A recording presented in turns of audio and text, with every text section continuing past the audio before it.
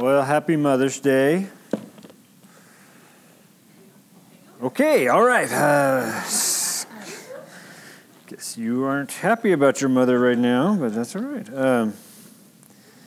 So usually, my experience in church has been Mother's Day is usually like right up there with Easter and Christmas, like the third, like highest attended service of the year for churches, and so I always make that the challenge for fathers. Hey, let's beat the women next month on Father's Day. I think we can do it this year. So dads, let's get our families here next month on Father's Day. Make sure they're here. If you notice someone who's not here this morning, I just want to give you a challenge just to reach out to them via, if you want to do Facebook or Messenger or phone call, email. Just let them know you missed them and hope they're having a good day. Just check in on them. But it's good to be in the house of God. I hope you're ready for God's Word. We're going to open it up. If you have your scriptures with you, if you have a Bible with you, whether you're a physical copy, whether you're doing an electronic thing or whatever, three passages of Scripture we've been looking through as we've been going through this series, Following Jesus. Matthew chapter 28, we'll be looking in verse 18 through 20.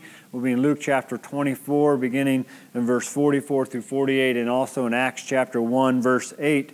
What we're doing in this series is we are given this heavy calling, this commissioning, or rather a command by Jesus Christ and how to take up His ministry, His message, and His mission that He began, and now He passes it on to the early disciples who have passed it on to us, and we come to believe. And so we're learning and trying to understand, how do we do this? How do we follow Jesus in the way that brings Him glory, and so that other people would know that is what we're following in this life. And so we are building this statement, which we will bring to conclusion here in a couple weeks. We're in week 5 of 7 of this series. If you missed any, feel free to check it out online. You can find a link on the church's website. You can also find a podcast if you're one of those iTunes type people. But here's our statement so far that we're going to add to today. Following Jesus recognizes Jesus' authority over my life to take action for the sake of addition in our allegiance. And today we're going to add to our statement, as we advise others and ourselves, or as we advise ourselves and others. Last week in Bible study, Greg White and I got talking about school and teachers and things like that, because school is about ready to come to a close once again. Congratulations, Jacob, by the way. Yeah, you made it. Woohoo! All right.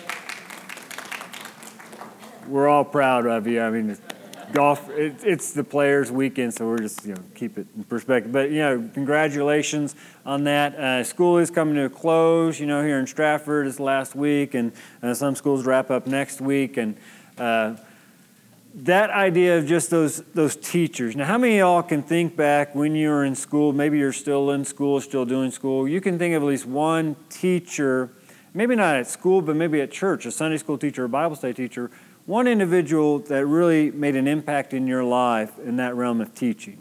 You just think of one.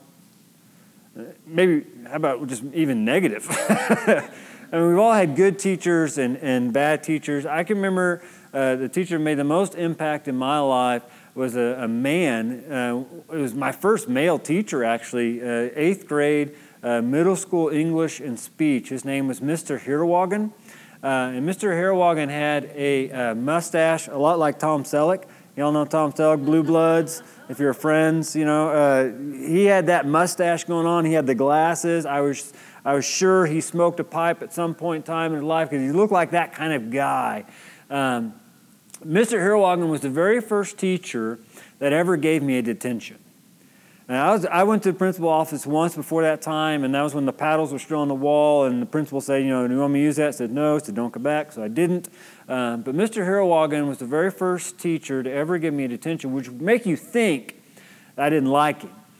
But actually, I grew rather fond of the man. He made me read books I wouldn't have read at any point in time. He made me get up and share and do speeches, which at that point in time in my life, I was scared to death of public speaking. I didn't want anything to do with it. And yet he pushed me and gave me confidence to do so. Made an impact so much in my life that as I graduated high school, I felt the desire to want to become a middle school English and speech teacher. And so I began pursuing that for the first 2.5, almost 3 years of my college profession, if you want to call it that, until God called me into this ministry. But those individuals that have impacted our life, that's what we're really focusing on this morning, this aspect of teaching that we're going to look in Matthew chapter 28, of impacting others in a meaningful way. And how do we do that as we follow Jesus? Turning to Scriptures, Matthew 28, we're going to read all 3 of them, and then we're going to walk through this together and see how we can do this as we leave this place here in a little bit in following Jesus. Beginning in verse 18 of the Gospel of Matthew, again in chapter 28. And Jesus came and said to them, "All authority in heaven and on earth has been given to me.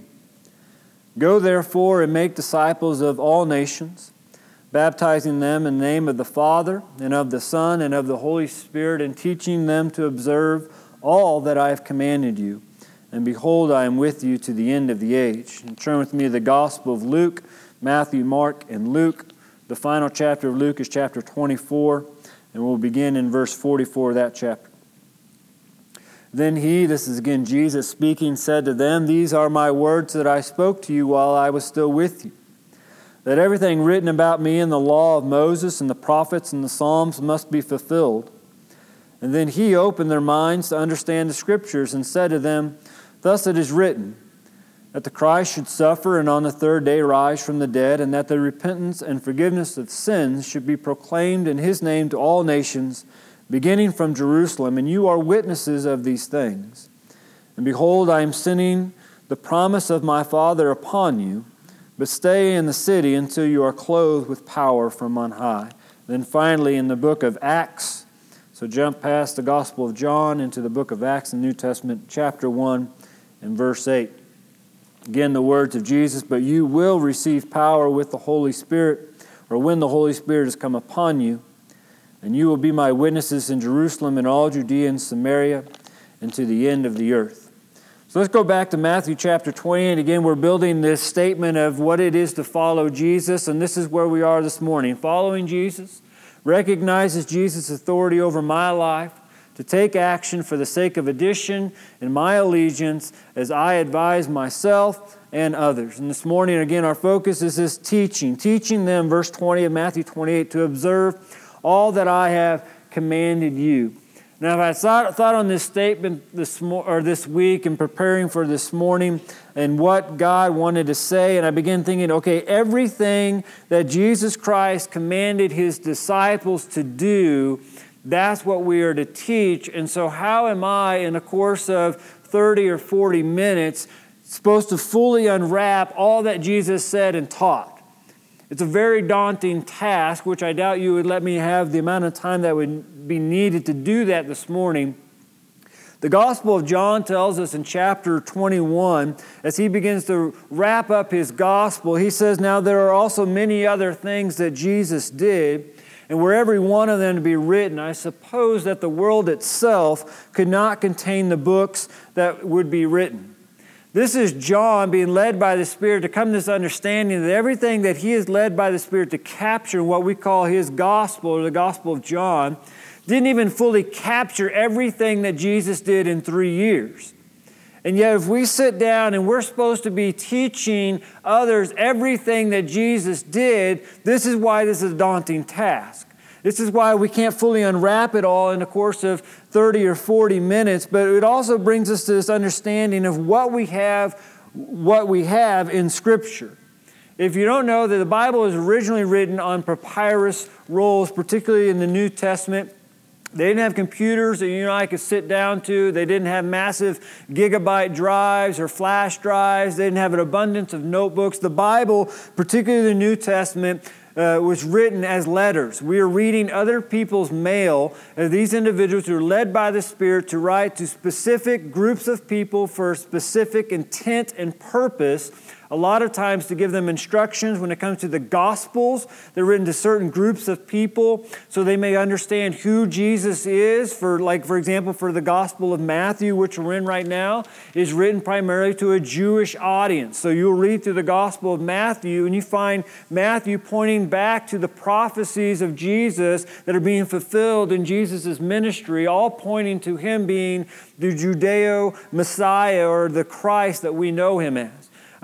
So every writer had an intent, and every writer was led by God, but since they only had so much room on their papyrus rolls, they had to be very particular about what was going to be put in Scripture. They had to be very particular about what they were going to write to these people, and at the same time, they couldn't just wing it.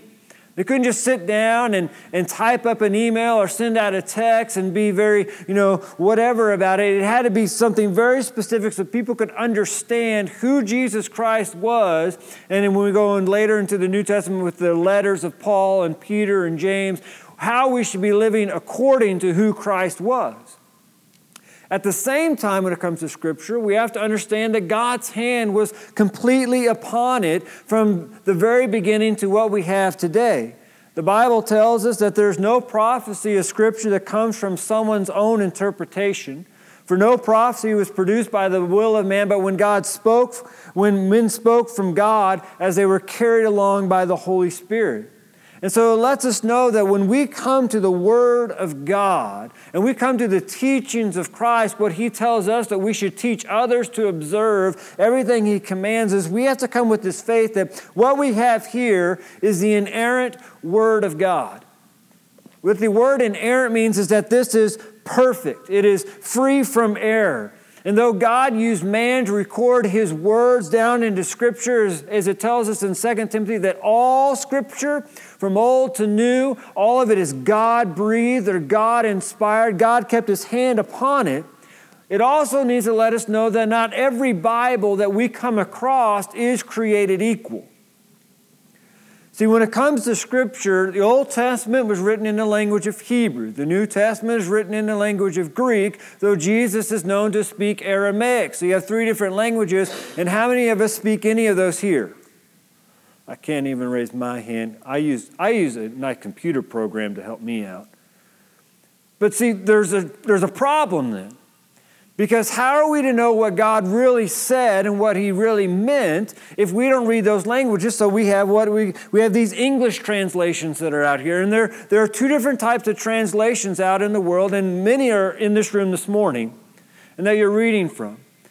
And none of them are created equal. There is a thought-for-thought translation, and there is a word-for-word translation.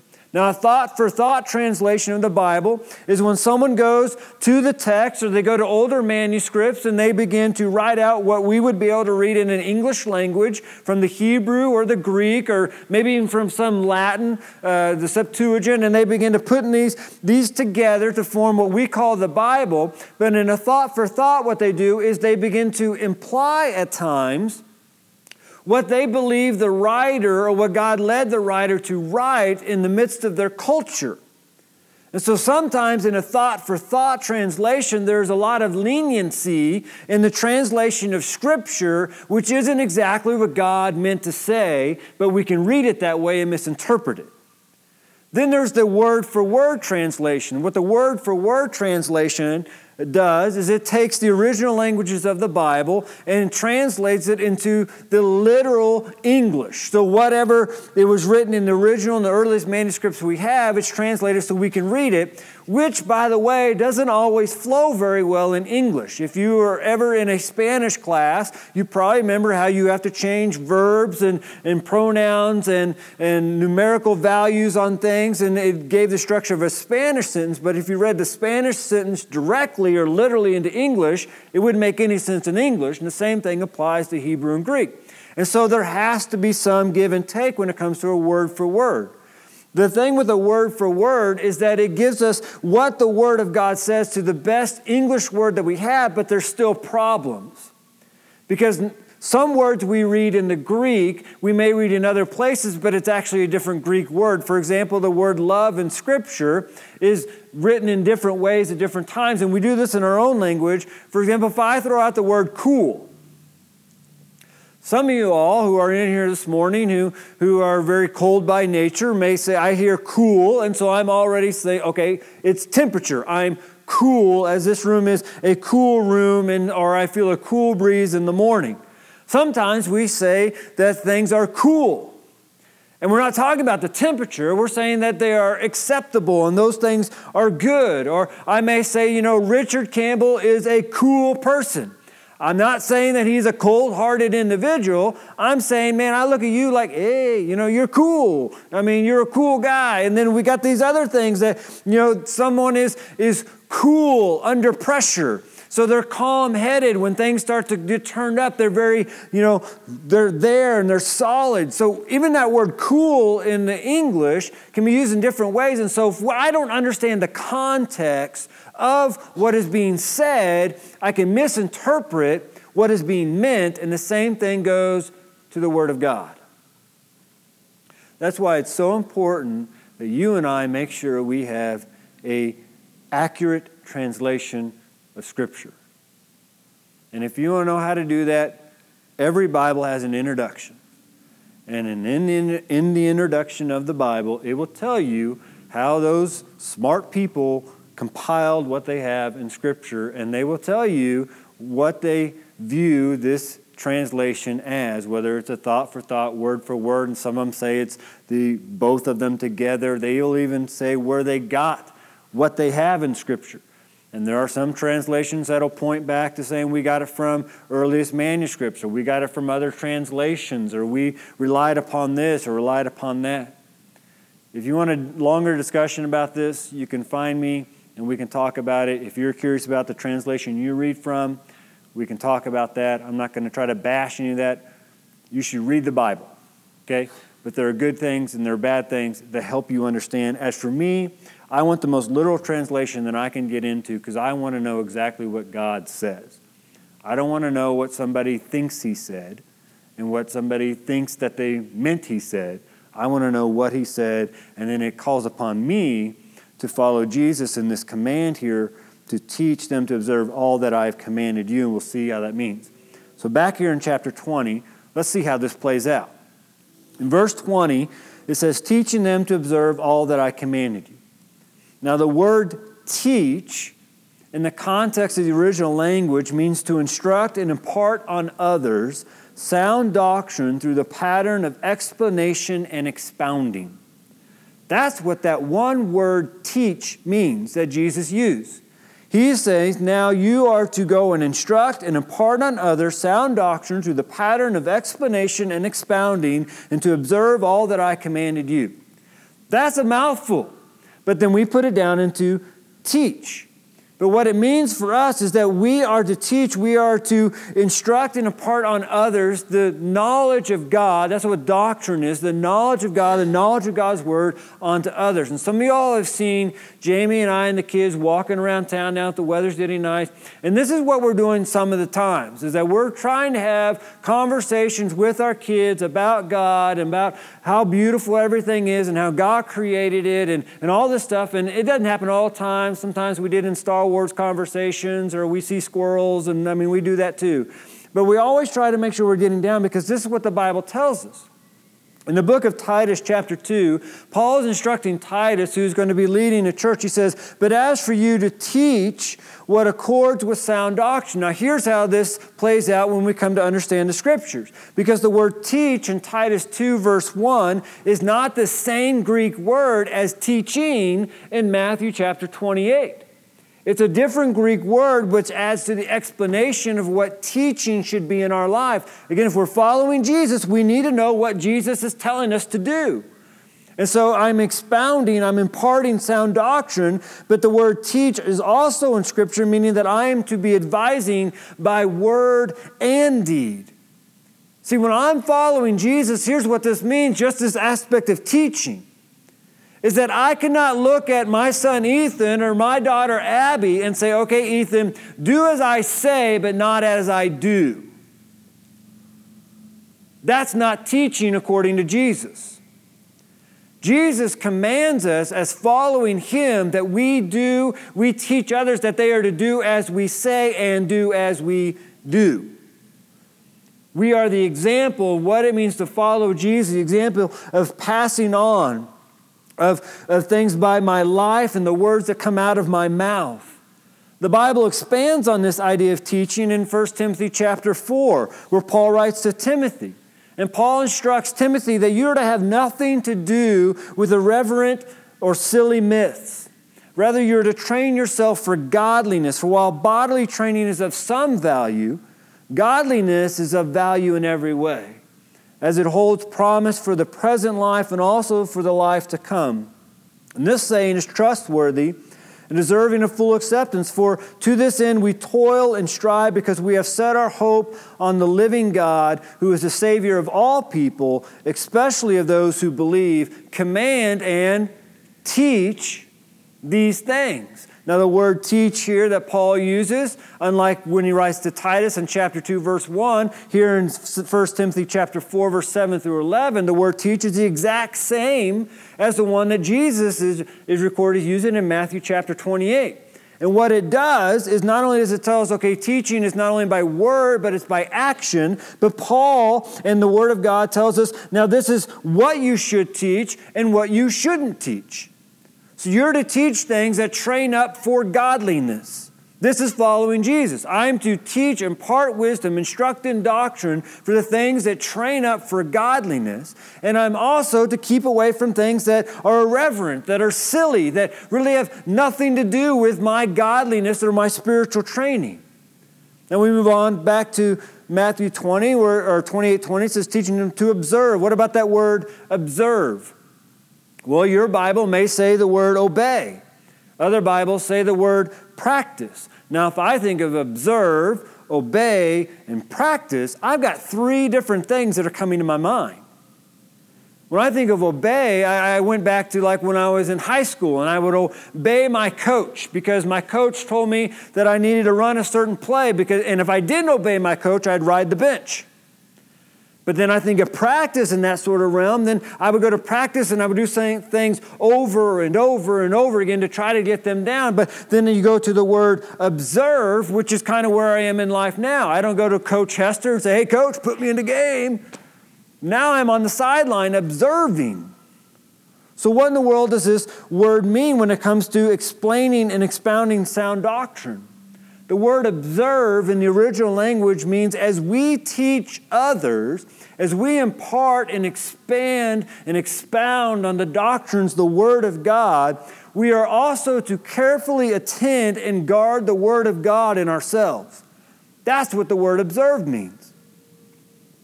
So I'm teaching, while I'm teaching and I'm imparting this truth in other people's lives, I'm also guarding the truth in my life, which is what Paul says is the training for godliness. I think we understand training, right? We all have ideas of training. Some of us know summer's right around the corner, so we're going to start training so we get in the beach body shape. Or some of us have races coming up. So we're going to start running because we don't want to go out and just die on the course. So we're going to start running now so we at least have our legs under. Some of us go on diets. And why do we do all these things? Because we have an end goal in mind.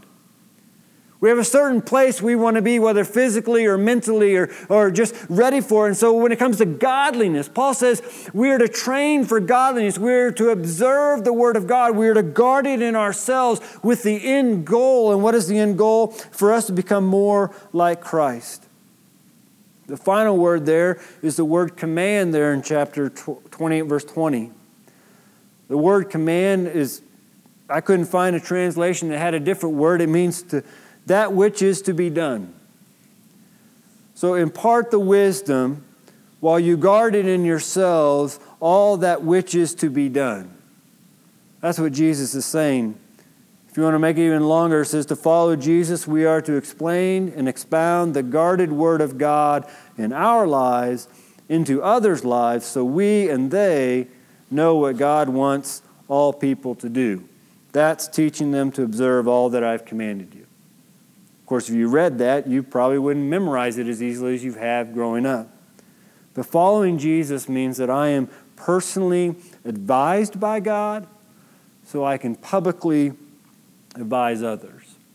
And in the context of this passage, in verse 19, Jesus says, go therefore, meaning that as a follower of Jesus Christ, as a Christian, as a believer, this is to be a continuing task that we are to be about in our life.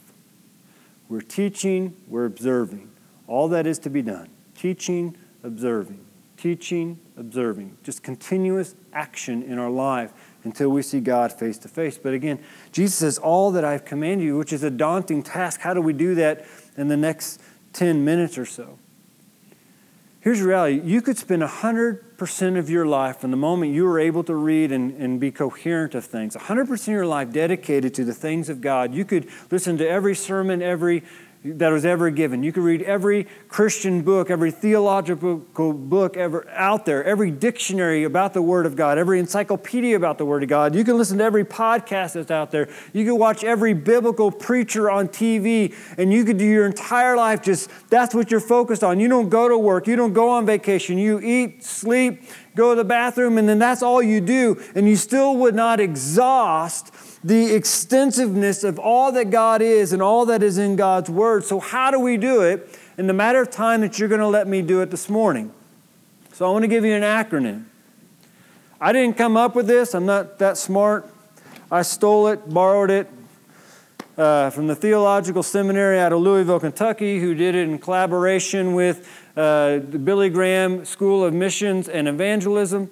Some of y'all are here and that looks really familiar. We've done this before. I know you all remember everything we've ever talked about in Sunday mornings and Wednesday nights. And so we have talked about this before on a Wednesday night. So if it looks familiar, that's probably why. But here's what David Bryant says in his book, Christ is All. He says, Jesus focused his entire earthly life toward the cross. And it was there he was able to secure God's purposes for heaven and earth, including each one of us. And as Jesus focused towards the cross, now that we live on the other side of the cross, our life is focused from the cross. And so we're following Jesus from the cross as he's leading us as our shepherd. And we are called to teach, expand, explain all that Jesus commanded in the course of our life, which is huge, particularly when John says if he wrote it all the books and all the world couldn't contain it. So how do we do it? So the acronym is GRACE, if you haven't figured that out. And it stands for 5 different things. Anybody see it? God, rebellion, atonement, conversion, eternal life. All that Jesus was about dealt with all these things. If you had to put it down in just the 5 simple words, it'd be all these things. But here's the thing. When it comes to God, I could spend my whole life just focusing on who God is and still not exhaust that.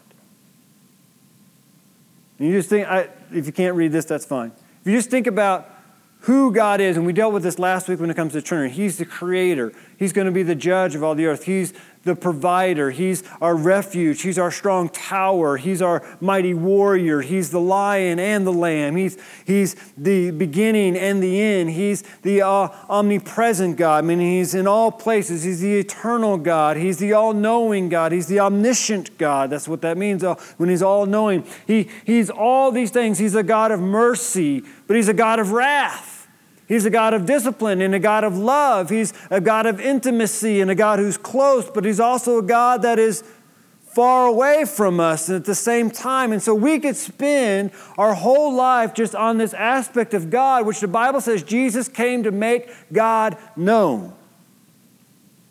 This whole aspect of God, and we still will not exhaust it.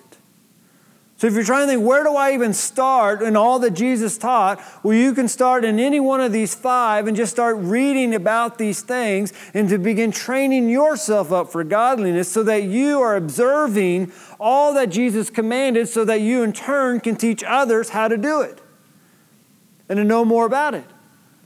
But one thing we understand about God is holy. He is set apart from us. He created the heavens and the earth in Genesis chapter 1. Genesis chapter 2 tells us He created you and I in His image and likeness.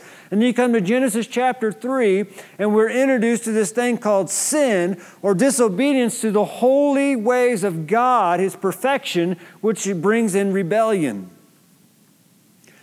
The word rebellion that the Bible uses is sin. And again, if we sat and just try to figure out what sin means in the full spectrum and the full scriptures, we still would not exhaust it. And coming to understanding of who we are before a holy God, that I am a sinner, that I don't deserve His mercy and His grace. I don't deserve to come into His throne room. Matter of fact, I believe if we spent our whole life just on God, rebellion, and atonement, it would impact our worship forever. It would impact this church that, look, I don't deserve to be in His presence because I am tainted by sin, all because of the fall that happened in Genesis 3. It's what a term out there called the depravity of man. If you want to read about that, just be careful because it could take you down some strange paths. That I have this sinful nature inside of me. I am plagued by sin. It causes me to give into worldly passions and passions of the flesh. You could spend time just on what are worldly passions, what are passions of the flesh, and how does that work out in my life? How does that in my life? How is that revealing itself? The consequences, results, the impact that sin has in my life with my relationship with God, the impact that sin has in my life, my relationship with people, in my marriage, in my parenting. You see, you could spend your time just understanding sin in relationship to God and how that plays out in your life, and you still wouldn't exhaust it. Yet Jesus came to let it be known that we are sinners. That God is separate from us, that He is holy, and yet at the same time God is calling us to His holiness. But because we have sinned, because we are naturally rebels who are rebelling against the holiness and perfections of God, we can't do anything to satisfy God's wrath that is laying upon us in our sin. And so God gives us the atonement. That's another big word we don't use too often. It's one we find in Romans a lot, also in the big book of Hebrews. You can go back to Leviticus. I know it's an exciting book. Leviticus talks about the Day of Atonement, which the book of Hebrews really focuses on Jesus Christ being the atonement and the high priest. I mean, the book of Hebrews is almost all about this, the work of Jesus, that He was to sacrifice once and for all time, and how He was able to do that. And He always points back to the sacrificial system, because the Bible says that it is by sacrifice that we can be redeemed or we can be forgiven. Without the shedding of blood, there is no forgiveness. That's out of Hebrews. And to understand atonement, I have to understand God and rebellion. But Jesus Christ shows up on the rivers of the Jordan, and John says, "Behold the Lamb of God." He's pointing to the atonement work of Jesus Christ. That He is perfect. He is equal with God, of the same nature of God. This all goes in understanding my atonement. And so again, we could spend all of our time just dealing with this and understanding atonement, which leads to justification, propitiation, and redeemed, and moving to this idea of conversion, which leads to sanctification and having the Spirit-filled life and giving the fruit of the Spirit and being the temple of the Spirit and living and following Jesus and what that means and being obedient, but it's not by works, it's by faith. See, we could spend all of our times on this and understanding, okay, this is what a converted person looks like in this world. This is what it means to follow Jesus. I mean, we've spent 7 weeks, and I've looked back at the podcast that's online, and some of these messages have been some of the longest messages I have ever preached. Not on purpose, by the way. But I'm just saying, we could sit here and we could try to exhaust this, but we can't. We can't. But if we spent our life just focusing on, okay, who is God? Maybe this will help you with your own personal Bible study, your own personally observing and guarding the Word of God. Okay, I'm going to spend the next month just focusing on who God is. And then I'm going to spend that next month, I'm going to focus on my sin and my nature before God came, my rebellion and what that means and how does God respond to that and what is that going to lead for people who remain in their sin What does that imply? And we can rattle off things, but I think we can rattle off knowledge and understanding about what sin does and where sin leads. And we won't even say HE double hockey stick anymore because we don't want to offend anybody. But the reality is if we understood where sin went to and where it leads eternally, I believe we would be preaching more about the atonement and leading people to be converted more than anything else. If hell was a reality, it would change our evangelism strategies. We'll become comfortable with it. So if we just spent time, I'm going to focus on what sin is and the sinful nature and the passions of the flesh and what that means and how that puts me at ends and against God. And then the idea of atonement. We're going to deal with the atonement here like next year. We're going to have a series just on the atonement. Words like what in world atonement means, and propitiation and justification and sanctification and sacrificial systems and all that. I mean, all that gives us an understanding. But here's the thing, we're going to spend about 5 to 7 weeks just on that subject, and we're still not going to exhaust it. But then you go into conversion. What does it mean when someone is actually saved? I mean, does it mean now I can check off that little box, Christian? What does it mean? I walked an aisle, I prayed a prayer. Does that actually happen in Scripture where people walk an aisle and pray a prayer? Does it mean I'm saved because I was baptized at some point in time or someone else had me baptized? Is that what conversion is? What does it mean to be a temple of the Spirit? What does it mean to have the Holy Spirit? What is the Holy Spirit doing in me right now? Whoa, all this stuff in understanding conversion and then the eternal life. I mean, good grief, go ask Darren White if he wants to talk about Revelation. And he does, and he's asked me since I got here, and we'll do a little bit next after this series. We're going to do a series on the 7 churches in Revelation. But eternal life, what is heaven and hell? What is heaven really going to be like? What is hell going to be like? What is God's judgment going to be like? When that happens, how is that going to happen? And you can get into pre-trib, mid-trib, post-trib, or what'd you say, pan-trib. It's all going to pan out in the end. That's what your dad says. Yeah, I mean, we can get into these conversations, millennialism and the end of the age and God sitting on a stone and the sheep and the goats and the book of Revelation and the prophecies and the pictures. And I promise you, you cannot exhaust yourself if you spent your whole life studying Revelation. You'll never come to a full understanding what everything is there. In Matthew chapter 24 and 25, Jesus talks about the end of times, and you can walk through that and try to get an understanding. But if we spend our life just on these things, which Jesus focused on and Jesus talked about, and we guard those things in our life, allowing God to teach us so we can teach others, we can follow Jesus. My fears in churches today is that we're relying not on the Word of God, but a pastor or a Bible teacher to do these things when following Jesus is really, God says, I'm to be doing this. I'm to be observing. I'm to be allowing God to teach me. And while I do this, I live in the grace that God has given me. Jaron Allen writes in his book, The Imperfect Disciple, the point of the Christian life is not self-improvement or more Bible knowledge, but Christ-likeness. So here's the point of doing this. It's not so I can rattle off more Scripture or I can say I know more about the Bible than you. It's not so I can, get to a passage of Scripture quicker than you can. I can have all the knowledge about God and still miss the point.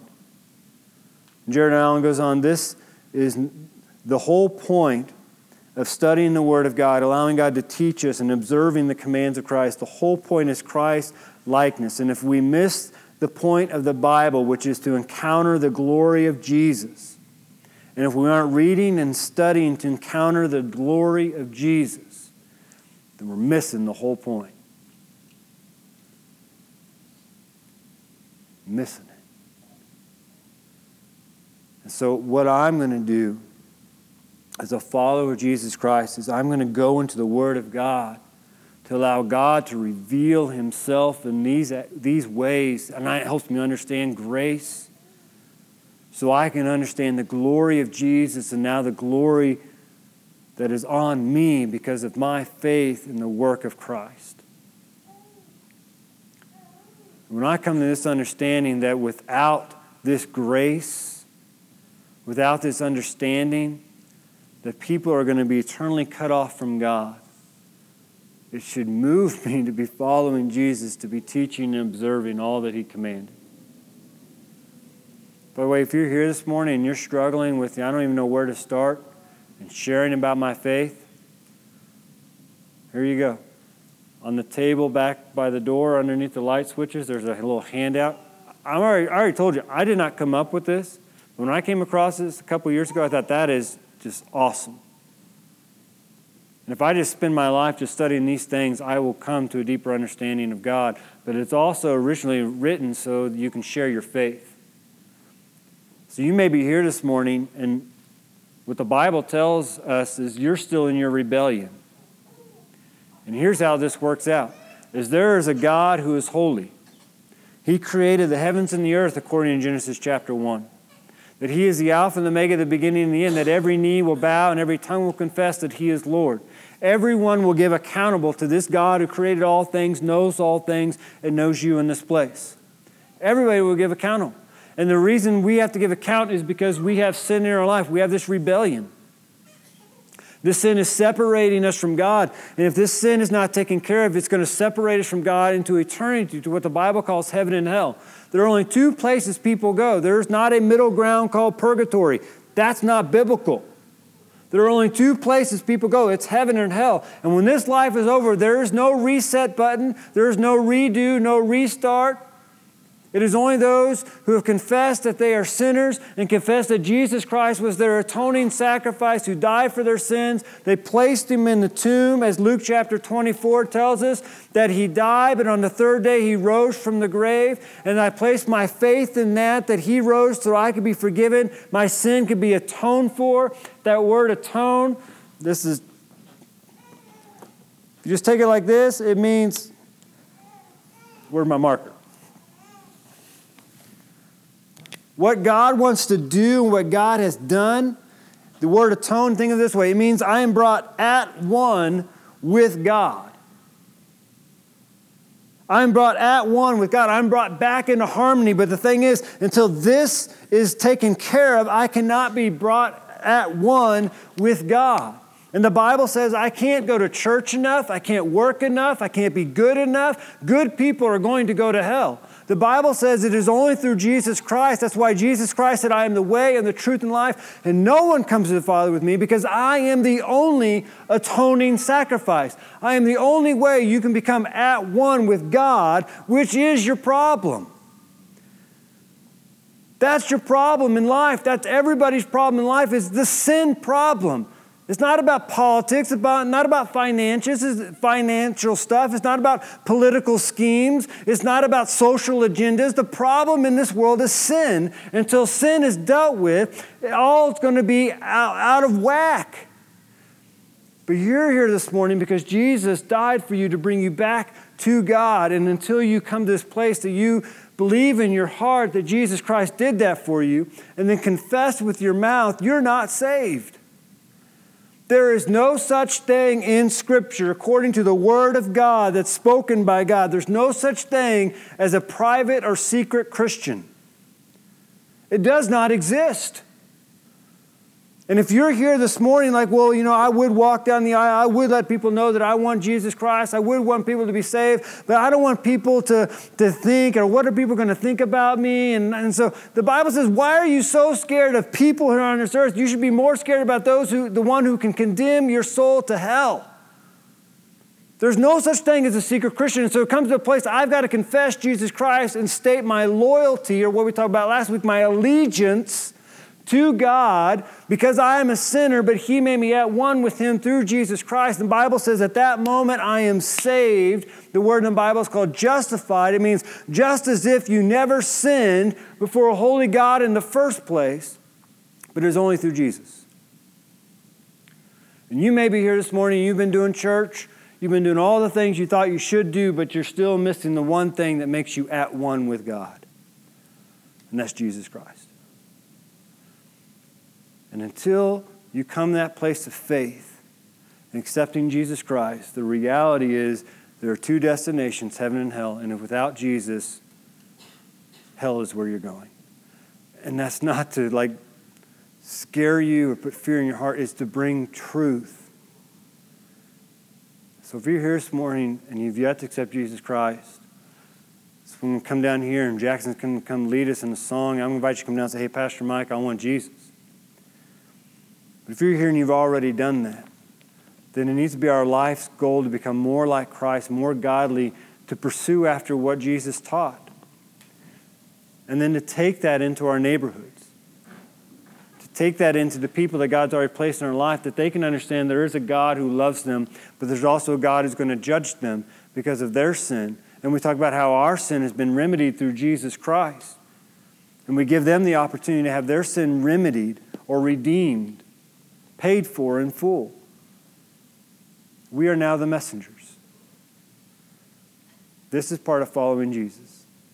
He's taught us the truth. Now we're going to observe them and teach others. There's no other way to the Father except through Jesus Christ.